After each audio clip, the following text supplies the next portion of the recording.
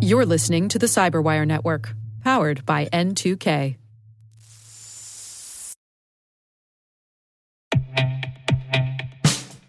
And now, a message from Cyberbit. Mastering cybersecurity is like mastering a sport. You build muscle memory through rigorous practice, then you train as a team to foster cohesion while operating under pressure. Like athletes, cybersecurity professionals thrive on hands-on simulation. But traditional courses, certifications, and open-source labs won't build you a winning team. You need Cyberbit. Cyberbit offers a hyper-realistic simulation environment for your SOC, IR, and C-suite to refine your skills, all using the market-leading SIMs, EDRs, firewalls, and WAFs they use every day. Cyberbit is offering Cyberwire listeners a free live-fire exercise. Sign up your team now at cyberbit.com/cyberwire.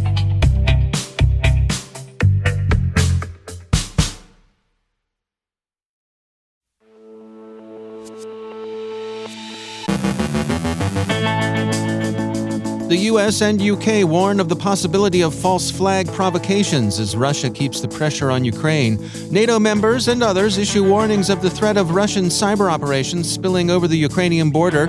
2 U.S. senators want an accounting from the CIA over an alleged bulk collection operation. No charges filed in the case of a reporter who viewed a website source. The 49ers were hacked. Daniel Prince from Lancaster University on improving security and agile health IoT development. Rick Howard targets supply chain issues with the hash table. And have a careful Valentine's Day.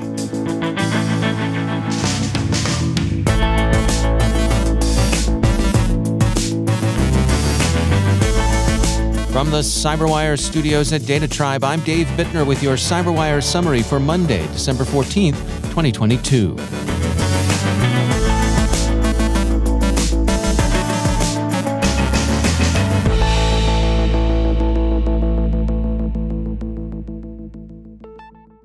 Presidents Biden and Putin spoke Saturday in negotiations aimed at reducing tensions over Ukraine, but without result, the Washington Post wrote, and U.S. sources subsequently said the risk of a Russian invasion remained high. The Wall Street Journal reports that Russian influence operations, ranging from disinformation to bomb threats, have continued unabated, and that many Ukrainians feel themselves already fully on the receiving end of a hybrid war. The Ukrainian armed forces have also warned that Russia deployments amount to encirclement, the Telegraph reports. An analysis in The New Atlanticist looks at Russian exercises in Belarus and assesses that an invasion of Ukraine would concentrate on air superiority, close air support, long-range fires, intelligence collection, and combat sustainment. Citing concerns about security, the Organization for Security and Cooperation in Europe, OSCE, has told its members that a number of countries were withdrawing their staff from the OSCE ceasefire monitoring mission in Ukraine. The OSCE has for some time been a burr under the Kremlin's saddle, and the Russian Foreign Ministry was quick to denounce the announcement as a ploy intended to inflame tension in the region. The Washington Post quoted Foreign Ministry spokeswoman Maria Zakharov that various states were seeking to manipulate the monitoring mission through filthy political games. Japan, Australia, New Zealand, and the Netherlands have all asked their citizens to leave Ukraine, apparently as a reaction to the U.S. warning that a Russian invasion might come as early as this week. Some international airlines have suspended flights to Ukraine, and Kiev has, according to The Guardian, allocated $592 million to pay for measures to secure Ukrainian airspace in the hope of encouraging the resumption of flights. The U.S. grew newly concerned about a Russian false flag provocation designed to provide Moscow with a casus belli against Ukraine, bogus but minimally plausible. The Washington Post says that the U.S. intelligence community's warning of that possibility prompted the U.S. to withdraw diplomatic personnel and urge Americans to leave Ukraine. The provocation is believed to be different from the one the U.S. warned against last week. Those earlier reports suggested that Russia was preparing a staged atrocity film showing fictitious Ukrainian outrages against ethnic Russians in the eastern part of the country. The GRU was identified as the operator of a website, DonbassTragedy.info, that represented itself as a portal run by human rights advocates working in eastern Ukraine. The portal retailed atrocity stories in a disinformation campaign directed against Ukraine. Both the British and U.S. governments hope that disclosure of intelligence with an unusual degree of public transparency will serve to dissuade Russia from renewing an invasion of Ukraine. The warnings have been explicit. The U.S. CIA is said to have assessed that Russian forces are prepared to move into Ukraine this Wednesday. A White House official said on Background Saturday, quote, "Russia is finding itself on defense in the information space, given our own transparency about its intention," end quote. Shields up, or so the U.S. Cybersecurity and Infrastructure Security Agency put in an advisory published Friday evening. Despite the Trekkie-themed framing of the alert, it's a serious advisory. CISA cites a Russian threat and says the warning represents a shift toward a proactive defensive policy. The agency explains the warning's motivation as follows, quote, "Notably, the Russian government has used cyber as a key component of their force projection over the last decade, including previously in Ukraine in the 2015 timeframe. The Russian government understands that disabling or destroying critical infrastructure, including power and communications, can augment pressure on a country's government, military, and population and accelerate their acceding to Russian objectives. While there are not currently any specific credible threats to the U.S. homeland, we are mindful of the potential for the Russian government to consider escalating its destabilizing actions in ways that may impact others outside of Ukraine. Based on this situation, CISA has been working closely with our critical infrastructure partners over the past several months to ensure awareness of potential threats, part of a paradigm shift from being reactive to being proactive," end quote. The advisory goes on to offer familiar advice that any organization might apply to reduce the likelihood of a damaging cyber intrusion, taking steps to quickly detect a potential intrusion, ensuring that the organization is prepared to respond if an intrusion occurs, and to maximize the organization's resilience to a destructive cyber incident. CISA closes by urging organizations to study the detailed prescriptions specific to Russian cyber operations that the agency issued last month. Estonian authorities say their country has been on the receiving end of Russian cyber attacks, but only at roughly the normal rate. The crisis over Ukraine seems not to have produced an increase in the Russian cyber op-tempo against Estonia. The Wall Street Journal and others report that U.S. Senators Ron Wyden, Democrat of Oregon, and Martin Heinrich, Democrat of New Mexico, both members of the Senate Intelligence Committee, have asked the CIA to declassify and release information on a bulk collection program that may have extended to some domestic surveillance. It's not clear from the senator's heavily redacted letter what the scope of the surveillance would have been, including whether U.S. citizens were directly targeted or were the inadvertent bycatch of collection against foreign targets. The news, Fortune observes, is likely to have an unwelcome effect on U.S. tech companies operating in Europe, as it's likely to arouse suspicion of GDPR violations. A St. Louis Post-Dispatch reporter who found personal information exposed on a website operated by the Missouri Department of Elementary and Secondary Education will not, after all, be prosecuted for a computer crime. The Cole County prosecutor, to whom the case was referred at the insistence of Missouri Governor Parsons, has declined to file charges. To review, the reporter's offense in the eyes of Governor Parsons was to have viewed the page source on the Department of Elementary and Secondary Education site, where he saw personal information about teachers coded into the HTML. He disclosed responsibly what he'd found to the department, which initially intended to thank him. Until, that is, the governor heard of it, decided that the journalist must have hacked the site.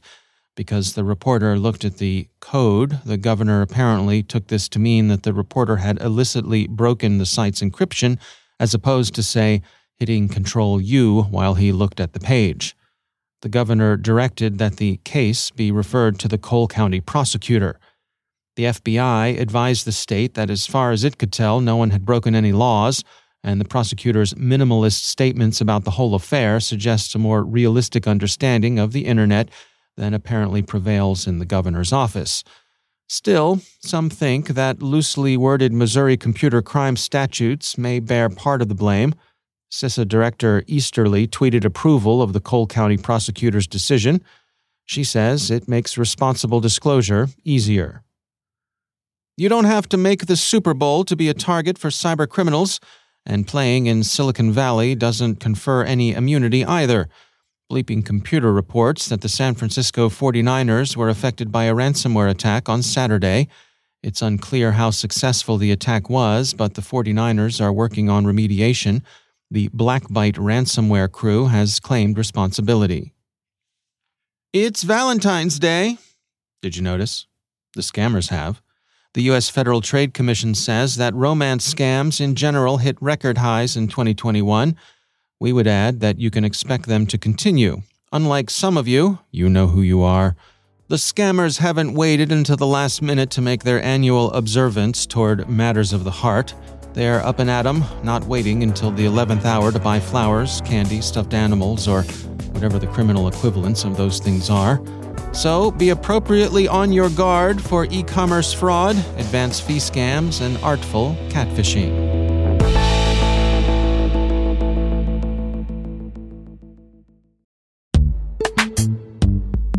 Every day, your IAM tech debt grows. Your multi-generational services struggle to work together.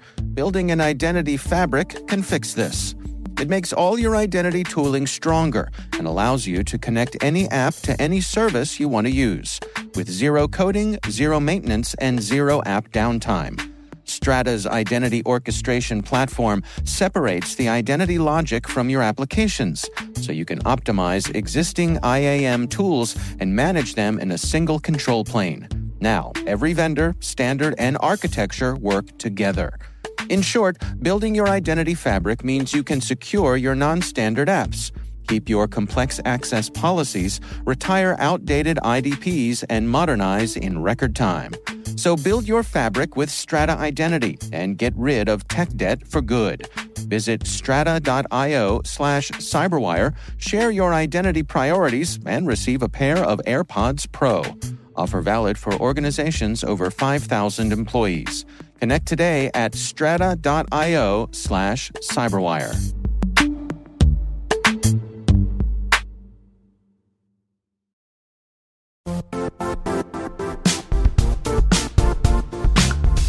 The IT world used to be simpler.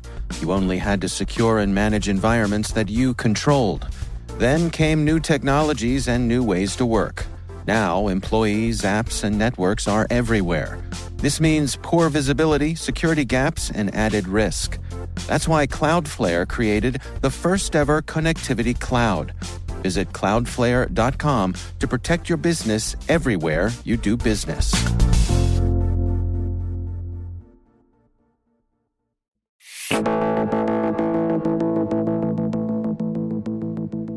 And it is always my pleasure to welcome back to the show the CyberWire's own Chief Security Officer and Chief Analyst Rick Howard. Rick, welcome back.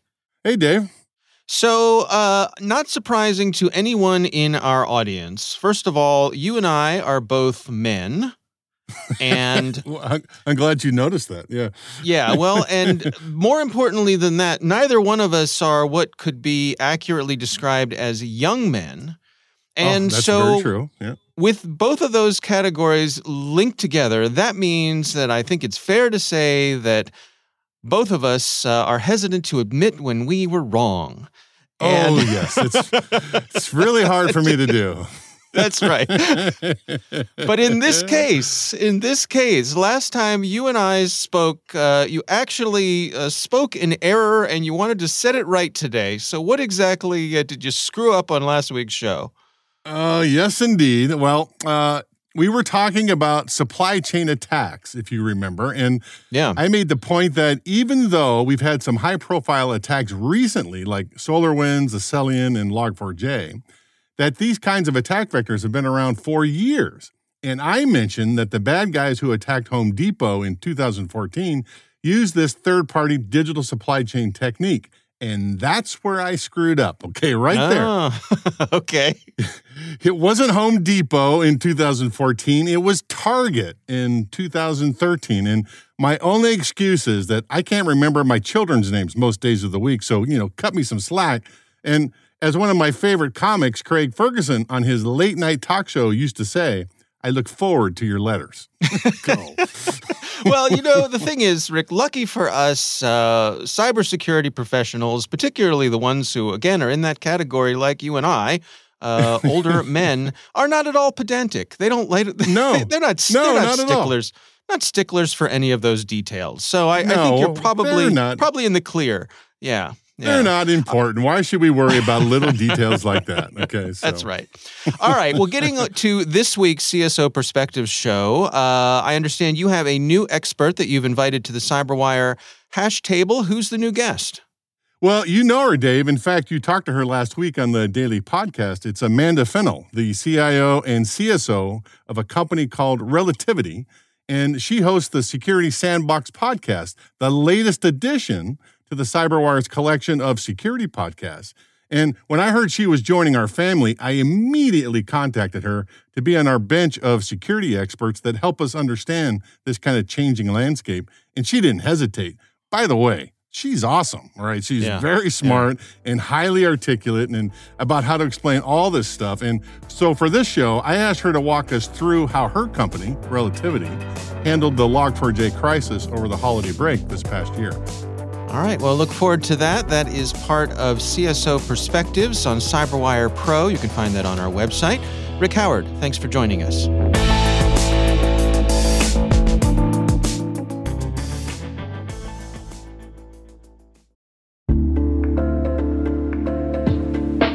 Are lengthy security reviews pulling attention away from your security program? With the largest network of trust centers, Vanta can help you streamline security reviews to win customer trust, save time, and close deals fast. Proactively demonstrate security by showcasing key resources like your SOC 2 or ISO 27001 and provide real-time evidence for passing controls. And when a security questionnaire is required, Vanta takes the first pass for you. Visit vanta.com/cyber to take a self-serve tour. That's vanta.com/cyber.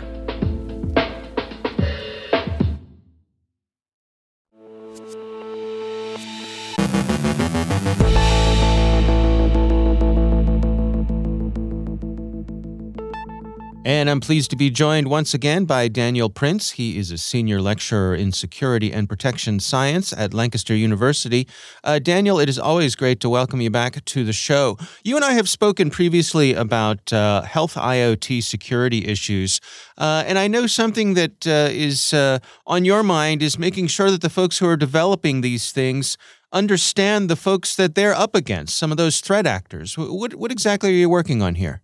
Yeah, so our research project here at Lancaster, which is funded under the National IoT Centre for Security and Privacy, Petrus, in the UK, we're looking at this idea of how do we help developers understand the threat actors and the ways that they operate so that they can really try to start to enhance the security of their products using agile development methodologies. So we're specifically focusing on agile development approaches for health IoT.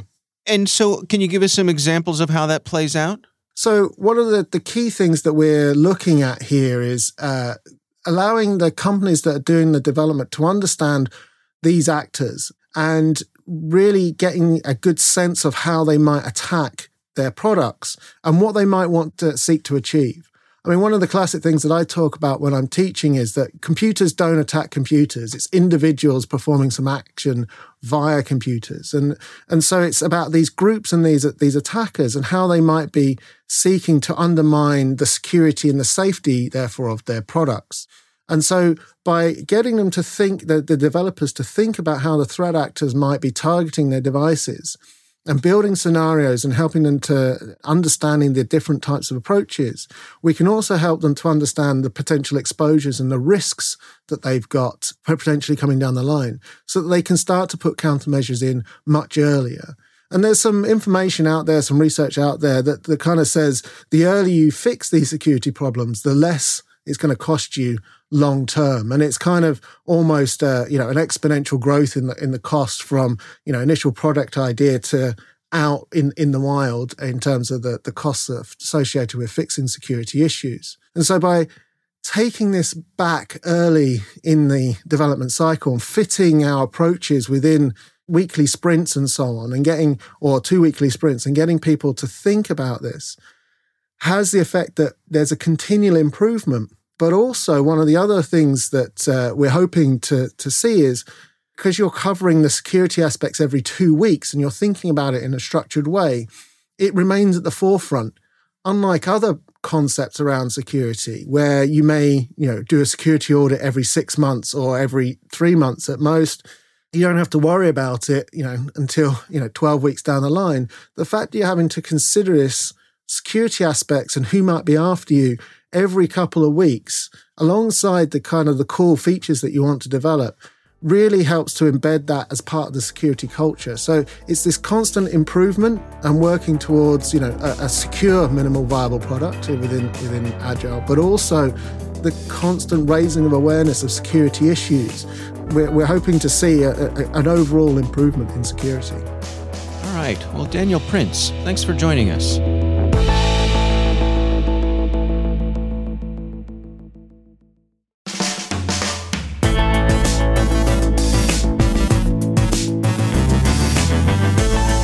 And that's the Cyberwire. For links to all of today's stories, check out our daily briefing at thecyberwire.com. Don't forget to check out the Grumpy Old Geeks podcast, where I contribute to a regular segment called Security, Ha! I join Jason and Brian on their show for a lively discussion of the latest security news every week. You can find Grumpy Old Geeks where all the fine podcasts are listed. The Cyberwire podcast is proudly produced in Maryland out of the startup studios of Data Tribe, where they're co-building the next generation of cybersecurity teams and technologies. Our amazing Cyberwire team is Elliot Peltzman, Trey Hester, Brandon Karp, Eliana White, Puru Prakash, Justin Sabi, Tim Nodar, Joe Kerrigan, Carol Terrio, Ben Yellen, Nick Valecki, Gina Johnson, Bennett Moe, Chris Russell, John Petrick, Jennifer Ivan, Rick Howard, Peter Kilpie, and I'm Dave Bittner. Thanks for listening. We'll see you back here tomorrow.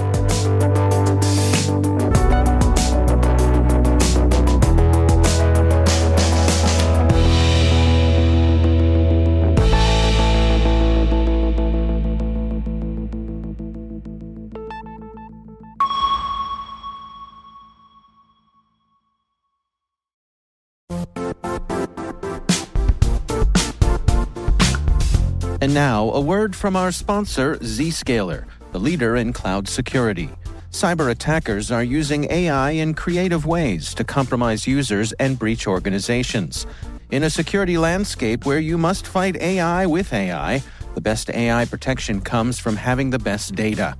Zscaler has extended its Zero Trust architecture with powerful AI engines that are trained and tuned by 500 trillion daily signals. Learn more about Zscaler Zero Trust Plus AI to prevent ransomware and AI attacks. Experience your world secured. Visit zscaler.com/zerotrustai.